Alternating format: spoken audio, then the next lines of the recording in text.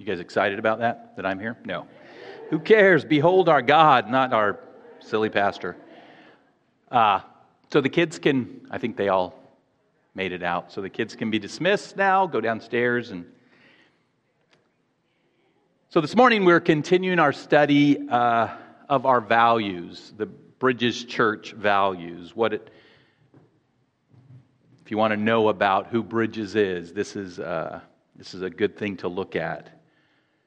And remember, a value is what we believe to be important, what we value, what our decisions are based on, what our actions flow from. Our values are things that we at Bridges believe to be crucial, important, they are foundational. Last week we covered our first value, bringing glory to God. We focused on the truths that we were created to bring glory to God, and that we bring glory to God through our words, what we say, through our words of how we communicate who God is, how we testify to how He's worked in our life, how we worship Him, and through our works, what we do, how we act like He has called us to act. And this week, we'll look at our second value. We value reliance on the Word of God. We value the Word of God, and we rely on it to reveal God to us. Behold our God. We just sang that. How do we behold Him?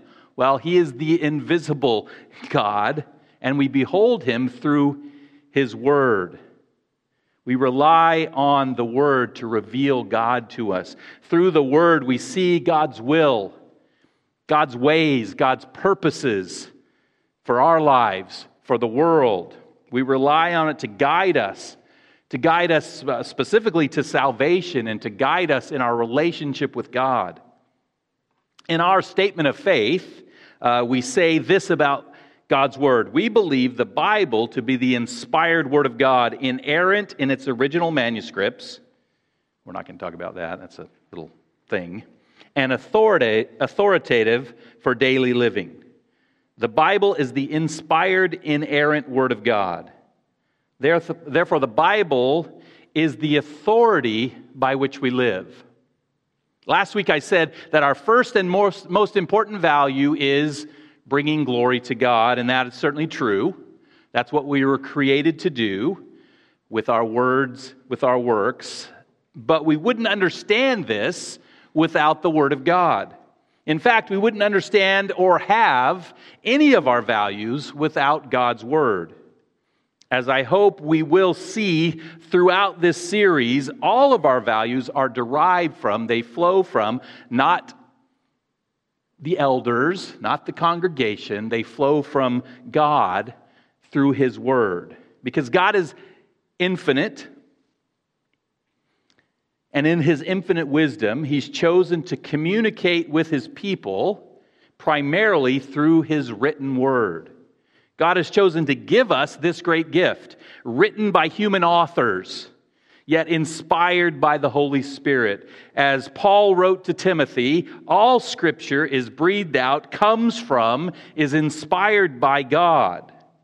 We have in our possession, I have in my possession, you guys probably, I don't know, I have a whole stack of these.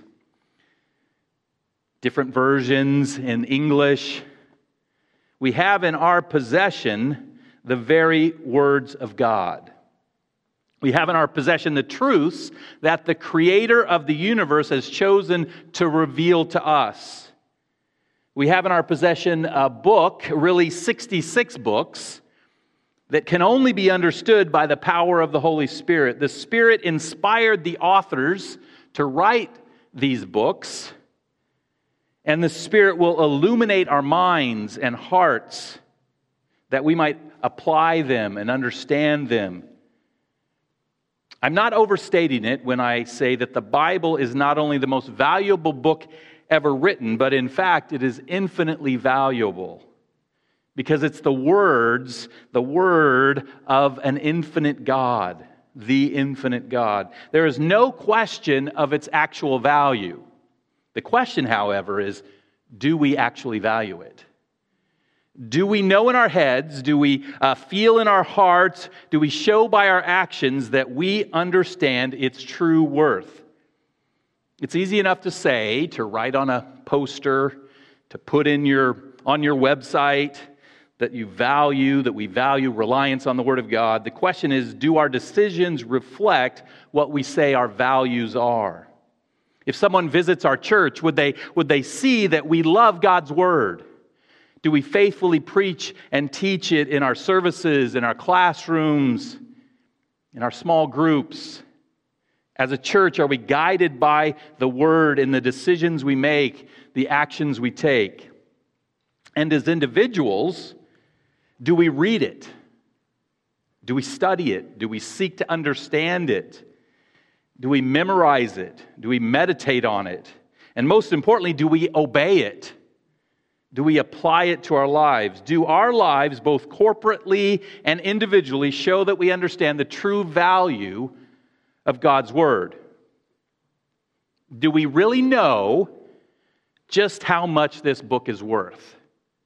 Some of you have heard this story, but it makes the point, so let me share it again.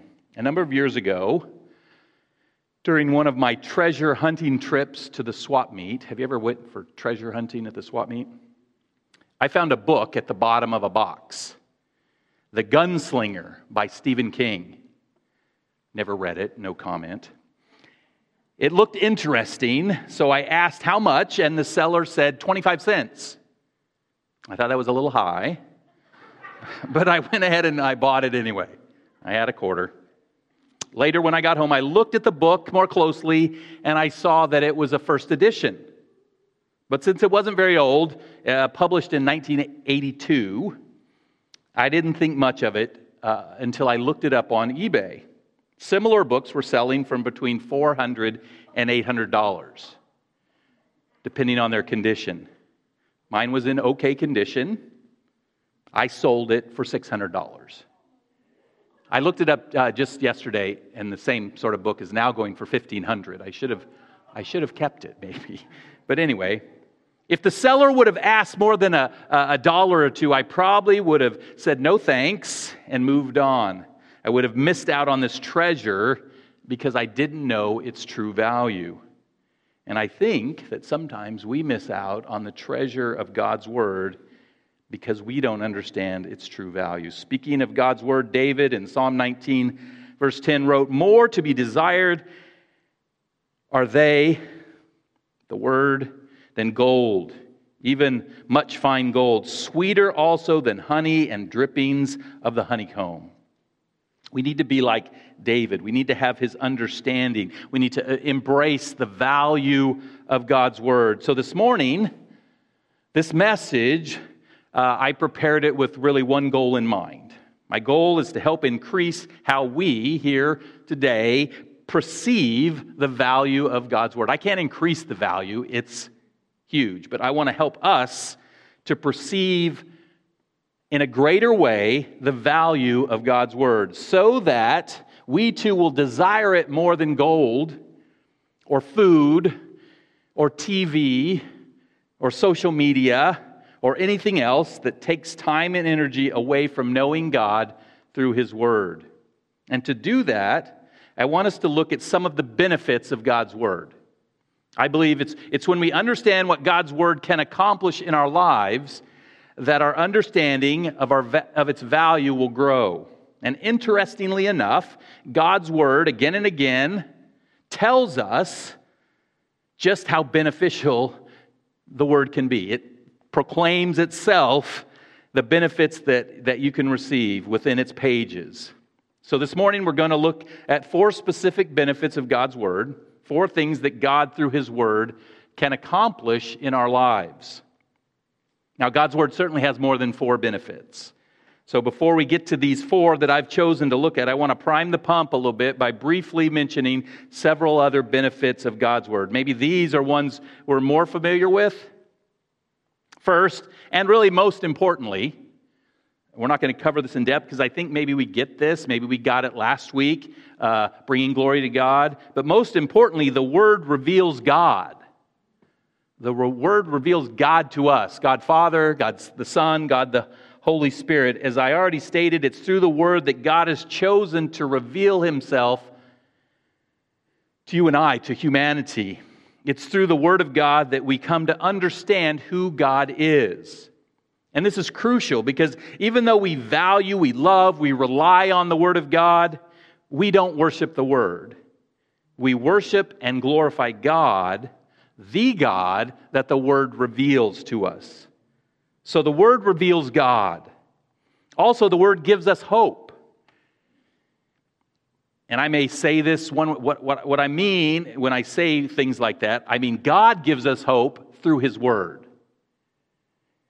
His Word, God through His Word, points us beyond our sinful world to an eternal inheritance in His presence. He gives us hope. And the Word gives us, helps us to know how to pray. In the Word, we find specific instructions on prayer. This is how you should pray, Our Father who art in heaven. We find many models of prayer, many model prayers throughout the Word of God, and we can pray through scriptural passages. If you're ever at a loss for what to pray, open your Bible. Maybe Psalms, good place to start, and just pray through those things. Read through them. How does that apply to my life? And pray through it. We'll talk more about that in 2 weeks when we look at the fact that we value dependence on prayer. And finally, the Word gives us wisdom. Not finally, like this is the only benefits, but finally, what I'm going to mention here. The Word gives us wisdom and guidance for life. We'll touch on this in the 4 benefits, but I just want to hit it really hard right here. Through the Word, we discover God's will for our lives. And through the Word, we're instructed in how to live out God's will. Again, Paul wrote to Timothy, all Scripture is breathed out by God and profitable, beneficial for teaching, for reproof, for correction, and for training in righteousness, that the man of God may be complete, equipped for every good work. Notice that it's through the Word that we're equipped to do what? Every good work. The things of God, God's purposes for your life. And if you remember from last week, and I mentioned it as I introduced the series, one of the main ways God is glorified is through our good works. So it's through the Word of God that God equips us, empowers us to bring Him glory. And that brings us to the 4 benefits that we'll look at today in more depth. I've chosen these 4 because they're sort of overarching, they're big, and maybe we don't think about them. Maybe we just think, okay, the Word teaches, reproofs, corrects, and that's part of it. But these are sort of the big things that the Word of God does in our lives. My hope is that you can add these to the values, the things you know, the benefits that that the Word of God that you know about already, and grow in valuing God's Word. So the first benefit that we're going to talk about today is the Word gives life. The Word gives life. Scripture teaches that the Word of God, or again, I want to be clear about this. God gives life through His Word. Maybe I should have wrote it that way, but I want us to understand when we talk about the Word, it's not independent from God. It's God using His Word, God revealing Himself through His Word. So Scripture teaches that the Word of God, both spoken and written, is the source of all life.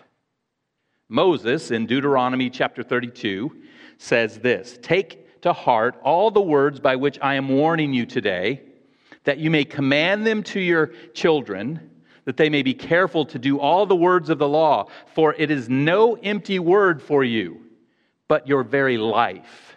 And by this word you shall live long in the land that you're going over the Jordan to possess." For the children of Israel, living by God's written word, His law that He gave through Moses, was a matter of life and death. And that's true for us as well. The Word of God is not a toy to be played with. If you treat the Scripture as empty words, you forfeit the life that God offers. You may not immediately die physically, but you will not be living life as God intends. It's in the Scripture that you find the life that God has for you. However, if you know, apply, teach the Word, you will have life. You will have both physical and spirit and the spiritual abundant life that Christ promised those who trust in Him. The Bible also teaches that all life depends on God's Word. Psalm 33:6, by the word of the Lord the heavens were made, and by the breath of His mouth all their hosts. Physical life came into being because of the spoken Word of God. In the beginning, God said, and we could go back to Genesis, everything that exists, including life, is because God spoke it into existence. The power of His Word should be clear to us. It was through His Word that we were created. And it's through His Word that all life continues to exist. It's not God didn't speak everything into existence, then step back and say, okay, let's see what happens. This is a fine experiment. Hebrews 1:3, we read, Jesus is the radiance of the glory of God and the exact imprint of His nature, and He upholds the universe by the word of His power. What's holding the physical universe together? What's holding our very being together? The word of His power. Without the Word of God, there would be no universe. There would be no sun, star, moons, earth, no you, no me.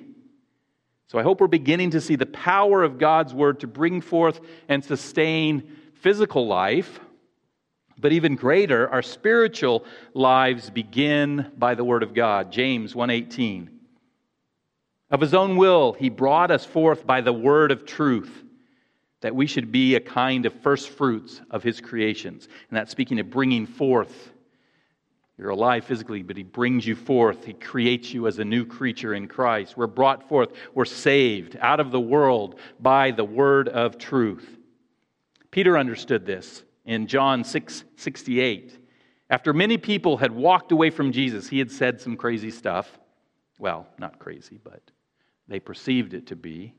He asked his disciples if they were going to desert Him as well. And Peter wisely says of Jesus, Lord, to whom shall we go? You have the words of eternal life. The words of Christ, the Word of God, imparts eternal life to those who believe. Later in his first letter that we just studied just recently, Peter makes it even clearer when he writes, Peter says of Jesus, you have the words of eternal life, and then Peter gets to be blessed by being inspired to write some of those words in his letters. Since you have been born again, Peter writes, not of perishable seed, but of imperishable through the living and abiding Word of God. Now, of course, the living, abiding Word of God is referring to Jesus Christ. He is the living Word. And it's through the living, enduring Word of God, Jesus Christ, that we're born again, that we're made new creatures in Christ. But it's through the written Word of God that we come to know that way to eternal life. There's a reason Jesus is called the Word and the Word is called the Word. They work together. The written Word makes it clear that we are sinners in need of a Savior. This in many ways is the purpose of the entire Old Testament. The purpose of the law, to reveal our sin and to prepare the way for a promised Savior. To let you know you're in need. And then when the Savior comes, you'll understand that He's come to fulfill that need. The written Word reveals to us the truth of what Jesus Christ, the living Word, did for us. It explains His nature, His birth, His life and death and resurrection for the sins of humanity. And then it clearly teaches us that we must have faith in Christ to receive eternal life. It's through the written Word that we know the way to be reconciled to the Father through the living Word, Jesus Christ. Also, we not only receive eternal life by God's Word, but we go on living by God's Word. It's our food, if you will. Jesus, quoting Deuteronomy in Matthew 4:4, says, man shall not live by bread alone, but by every word that comes from the mouth of God. Our physical life is created and upheld by the Word of God, and our spiritual life begins and is sustained by the Word of God. So first benefit, the Word gives life. Second benefit, related to the first, the Word gives faith. John, speaking of what he was inspired to write in his gospel, says, These words are written so that you may believe that Jesus Christ is the Son, Jesus Christ, the Son of God, and that by believing you may have life in His name. John's gospel was written, and I think it's not just John's gospel, the Bible was written, that those who read it would have the opportunity to believe, trust, put their faith in Jesus Christ. And the result would be life in His name, eternal life in His presence. The Word of God gives life because it gives faith. Paul says in Romans 10:17, so faith comes from hearing, and hearing through the Word of Christ. I believe this verse speaks of two aspects of faith.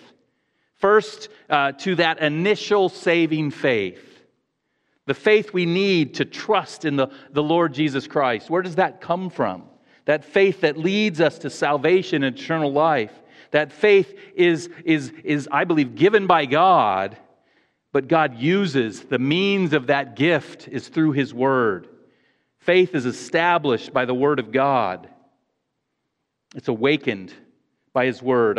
I'm sure if I were to go around this room asking different people, we would hear many different verses that awakened initial faith. Maybe passages, stories in the Bible that awakened my faith. It said, oh, I need to believe. For me, it was a buildup of passages, but Matthew chapter 12, verse 30 was the straw that broke the camel's back. That was the scripture that finally punched me in the face and awakened my faith. Matthew 12:30, Jesus said, whoever is not with me is against me, and whoever does not gather with me scatters. This might seem a bit obscure, but for me at the time, a 13-year-old boy, it stopped me in my tracks. It made me realize that if I truly believed, I had professed faith before. I had, I won't go into the whole testimony, but I had sort of been scared into the kingdom by this movie called A Thief in the Night. Some of you older people might remember that, but that was about it. I was just scared. I didn't want to be left behind. So, if you know that. The point is, that verse, though, made me realize that if I truly believed, then I would begin to live my life for Christ. I couldn't be neutral. These words awakened saving faith in me. They helped me to understand that I could not just put my faith in Jesus as my Savior, my ticket to heaven, my way to avoid hell. Saving faith required that I make Him, I allow Him, I don't know the right word even, I invite Him to be the Lord of my life. That I surrender completely to Him. God's Word awakens saving faith. It reveals to us what faith is. We should remember this, church, when we seek to share our faith. If we're sharing the gospel with people in our world, testimonies are great. Stories, analogies are good, helpful maybe. Knowing apologetics, how to answer certain questions, that can be helpful too. But when we share the gospel, it must be centered around and filled with the Word of God. It's the Word that works to bring faith. The Word has power to awaken saving faith, to accomplish the purposes of God. The Lord says through Isaiah in chapter 55, verse 11, so shall my word be that goes out from my mouth. It shall not return to me empty, but it shall accomplish that which I purpose, and shall succeed in the thing for which I sent it. And in Hebrews chapter 4, verse 12, we read, for the word of God is living and active, sharper than any two-edged sword, piercing to the division of soul and of spirit, of joints and of marrow, and discerning the thoughts and intentions of the heart. Isaiah says that the Word has the power to accomplish what God intends. And the author of Hebrews says that the Word is living and active. It's powerful stuff. It has an impact on the soul, the spirit, the body, the heart. And it's by His Word that God will succeed in opening the hearts and awakening faith in those He chooses. It's by His Word that God gives faith. But the Word also helps to sustain faith. Maybe this is where many of us are. We've had that initial, the Word has awakened our saving faith. We trust in Jesus. We've made Him our Lord, but we're struggling maybe. Well, the Word is meant to sustain our faith day to day. Even after we're saved by grace through faith, our faith needs strengthening. We're subject to weakness. We're subject to doubt. And where can we go when our faith is weak? Where can we turn when the struggles of life are crashing in on us? Where can we go when tragedy strikes? Where can we go to get the faith and the strength we need to get through the day? The Word of God is living and active. Faith comes from hearing, and hearing by the Word of Christ. The Word of Christ, the Word of God, that's where we must turn to have our faith strengthened. We turn to God, and God reveals to us Himself through His Word. Our faith, our confidence that we are children of God is found in His Word. Our faith that God is in control, that He loves us, that He will never forsake us. We know that because of God's Word. This faith only comes through His Word. So if you find yourself struggling with your faith, if you find yourself feeling distant from the Lord, feeling doubts about your relationship with Him, feeling that you're unable to accomplish what He's calling you to do, then turn to His Word, open your Bible, and read. I say read until, it's not going to be, automatic, but commit to continue reading, continue understanding, continue studying until faith is awakened again. Faith is strengthened. Allow the words of Christ, the Word of God, to build you up, to restore your faith. God strengthens our faith through His Word. By putting our trust in the truth of His Word, we can thrive. We can overcome the difficulties, the suffering of this world. There are many passages that give me faith. The faith I need to carry on in this life and ministry. One that continues to sustain me, just as an example, 2 Corinthians 12:9. Paul writes, "My grace is sufficient for you," God speaking, "for my power is made perfect in weakness." In this verse, this part of a verse, he goes on, the rest is good as well. God says to me, it's not about your abilities, it's not about your strengths, it's about me and the grace, the gifts I give you in your weakness to do my will. This verse gives me, in my inadequacy, in my fears, the faith to continue in ministry, the faith to continue preaching the Word of God. Through His Word, God is saying to me, never doubt my ability to work in and through you to accomplish my purpose at Bridges. And God will speak to you as well. God's Word, read, heard, believed, and applied, will give you the faith to accomplish whatever He's calling you to do. So that's the second benefit of the Word. It provides both initial faith, the faith we need to trust in Christ, and the faith we need to carry on throughout the Christian life, to live as exiles, to go back to Peter, in this sinful and suffering-filled world. And along with life and faith, the third benefit I want us to see is the Word gives freedom. Psalm 119:45, we read, "And I shall walk in a wide place, for I have sought your precepts. The psalmist says that he shall walk in a wide place. The NASB translates it this way, and I will walk at liberty, for I seek your precepts. There is liberty, freedom, when we seek God's precepts, God's word. There's freedom because the word of God gives direction. It gives guidance. It gives boundaries for what are good and right. It teaches, it reproves, it corrects, it trains in righteousness. It gives wisdom and guidance in how to avoid the entrapments of sin. Jesus says in John 8:32, "And you will know the truth, and the truth shall set you free." The truth comes from knowing the Word, both the living Word, Christ, and the written Word, the revelation of Christ. Now, the freedom truth brings, is not what we often think. Oh, I'm free. I can do what I want. I can be who I want. The freedom that Jesus is talking about refers to the freedom from sin. Freedom from being a slave to sin. We know this because 2 verses down, verse 34, Jesus says, "Truly, truly, I say to you, everyone who commits sin is a slave to sin. You shall know the truth, and it'll set you free from being a slave to sin." We were slaves to sin, but the truth of God's word has set us free. Or to put it positively, it sets us free to live holy lives.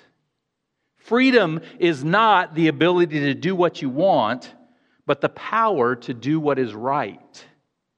The Spirit of God, through His inspired word, gives us new life, gives us faith, and with those come the power and the freedom to overcome sin and live holy lives.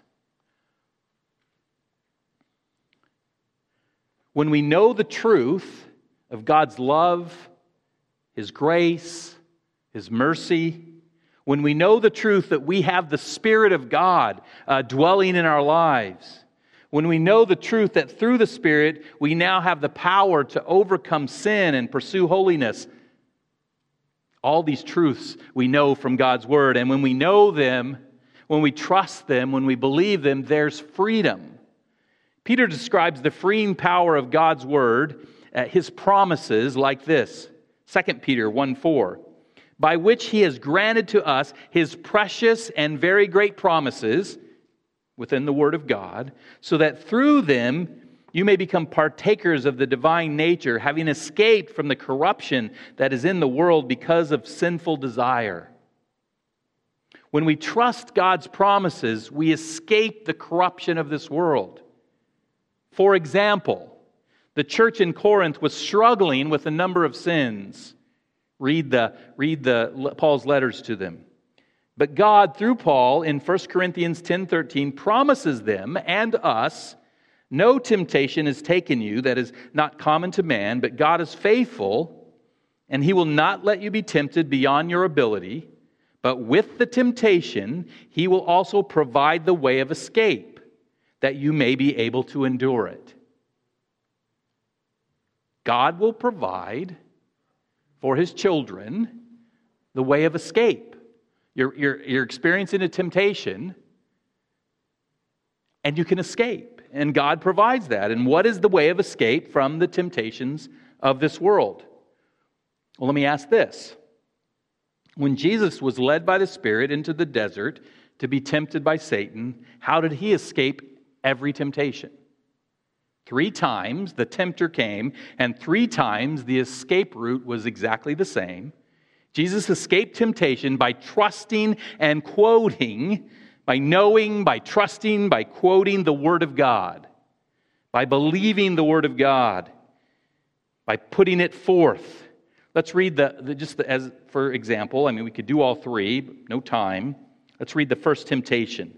Matthew chapter 4, verses 2 through 4.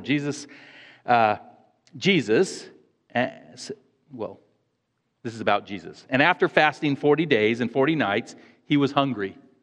No kidding. "And the tempter came and said to Him, 'If you are the Son of God, command these stones to become loaves of bread.' But He," Jesus, "answered, 'It is written, man shall not live by bread alone, but by every word that comes from the mouth of God.'" Jesus quotes and obeys Deuteronomy 8:3. He says, I will not fall to your temptation to sustain my physical life with bread, because true life comes from the Word of God. Jesus escapes. He's set free from this very real temptation, and he establishes that he lives by the Word of God, which he goes on to show as he escapes the second and the third temptations by quoting and obeying the Word of God. I'll leave those to you to read for yourself in Matthew chapter 4. And Jesus is our model. So I think our escape route is clear now, right? When we're tempted to sin, we escape, we're set free, we experience freedom from sin by quoting, at least in our minds, if not with our mouths, by quoting and obeying and trusting in the Word of God.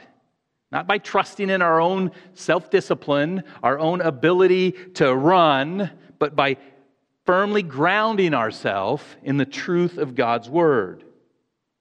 But for us to do that, we need to know the Word of God, right? We must live not by bread alone or anything else, but by every word that comes from the mouth of God. We have to read it. We have to study it. We have to hear it preached. We have to memorize it. We have to meditate on it. As the psalmist makes clear in Psalm 119, verse 111, a lot of verses, it says, I have stored up your word in my heart that I might not sin against you. That's the greatest defense against sin in your life, is storing up the Word of God in your heart. So the third benefit of the Word is that through it, God gives us freedom. Freedom from sin, freedom to live a holy life. It arms us with the power to do what is right instead of what is wrong. Now, suppose we're spending time in God's Word. Suppose we're experiencing life and faith and freedom, not to mention the other benefits of God's Word. Then I can say without a doubt, the fourth benefit will follow. The Word gives joy, or God gives joy through His Word. In Psalm chapter 1, verses 1 through 3, we read, blessed. That word blessed means happy, joyful. Is the man who walks not in the counsel of the wicked, nor stands in the way of sinners, nor sits in the seat of scoffers, but his delight is in the law of the Lord, and on his law he meditates day and night. He is like a tree planted by streams of water that yields its fruit in season, and its leaf does not wither. In all that he does, he prospers. So sin, the word says, is pleasurable for a season. And the wicked, the sinful, the scoffer will counsel us, will tempt us to find our joy in the temporal, sinful pleasures of this world. That's the MO of our enemy, right? But the wise and godly man turns away from this counsel and instead finds his delight, his joy in the law of the Lord. This is also what we find in Psalm 119. If you don't know Psalm 119, it's the longest chapter in the Bible, 176 verses, all dedicated to the Word of God. And if you read it, you'll see that it's filled with emotion, with joy and delight for God's Word. Just a few examples. Verse 72, Psalm 119. The law of your mouth is better to me than thousands of gold and silver pieces. Verse 162, I rejoice in your word as one who finds great spoil. Verse 127, therefore I love your commands above gold, yes, above fine gold. Verse 103, how sweet are your words to my taste, yes, sweeter than the honey to my mouth. Verse 97, oh, how I love your law. It is my meditation all the day. This love for and joy in the word is also found in other places. Two unlikely places.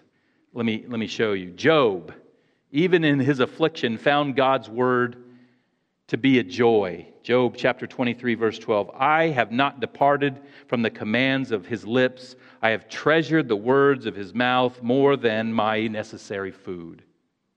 Even Jeremiah, the wailing prophet, found joy in the word.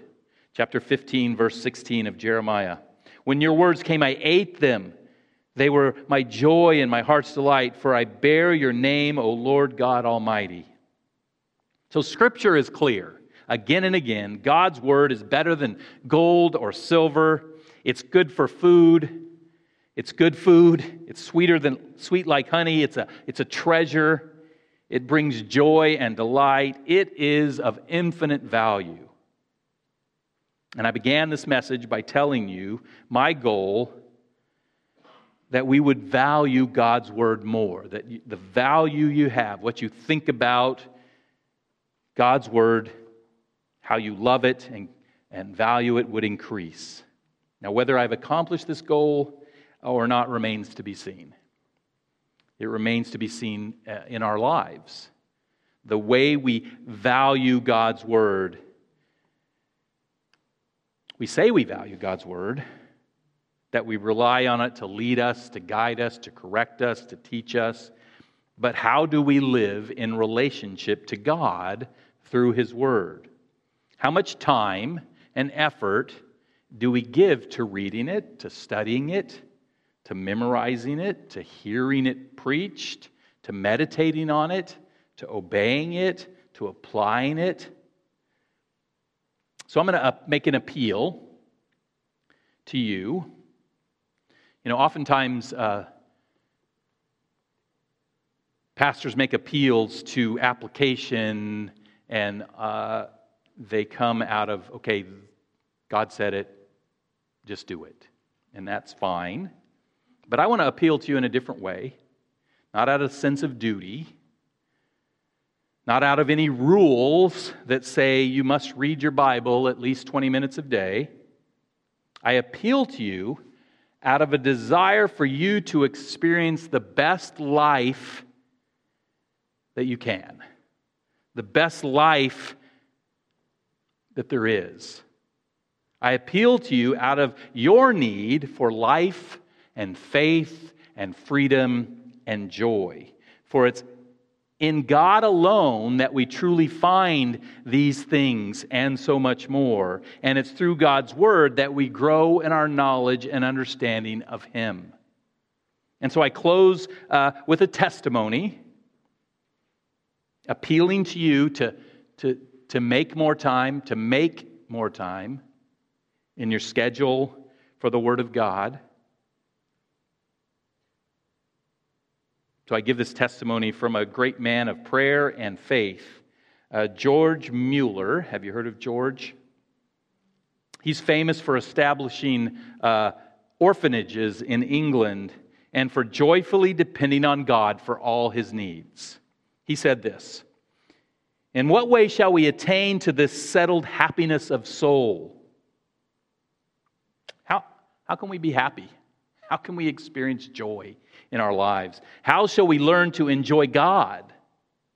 How shall we obtain such an all-sufficient, soul-satisfying portion in Him as shall enable us to let go the things of this world as vain and worthless in comparison? I answer," George says, "this happiness is to be obtained through the study of the Holy Scriptures." God's Word is of infinite value. Life, faith, freedom, and joy, so much more, are found in its pages. Let us together this morning pray that God will give us, His church here at Bridges, a longing for His Word. Would you pray with me? Father God, I thank you. Thank you seems a very inadequate word for this amazing gift that you've given us, that you've chosen, first of all, to communicate us and in such an amazing way through this written word. Lord, I pray for myself. I pray for my brothers and sisters here. I pray that we would understand the value of your word, that we would value it, and that we would turn to it over and over again, daily, moment by moment, we would live with a passion for your word. Or that we would seek out times to spend in it, to read it.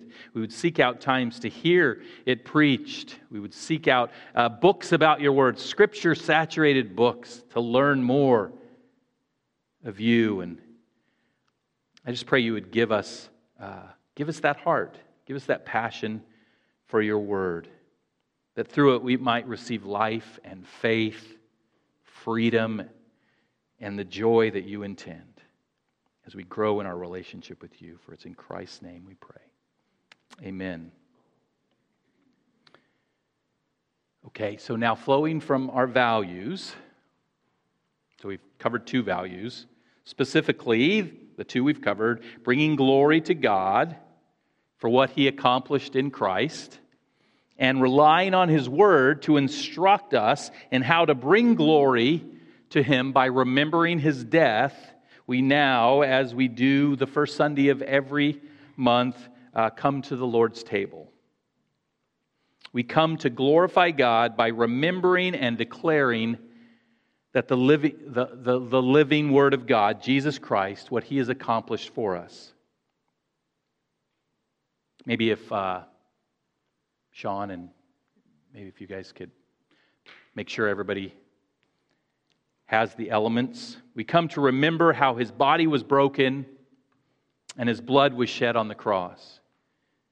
We come to remember that His sacrificial death became an atonement, a payment for our sins. We come to remember the Lamb of God who takes away your sin and mine. At Bridges, participation in communion is open to all who've trusted in Jesus Christ's death for the forgiveness of their sins. All who through Christ's death have entered into a relationship with God. So if by faith you've received Jesus Christ as your Lord and Savior, you're welcome to join us. First time, 100th time here. But before we remember Christ's sacrifice together, let's take a moment in silent prayer. Use this time to prepare your heart, to confess any known sin to God, and to personally thank Him for what He's done in your life through His Son, Jesus Christ. So take a moment, bow your head in silent prayer before Him. Let's pray.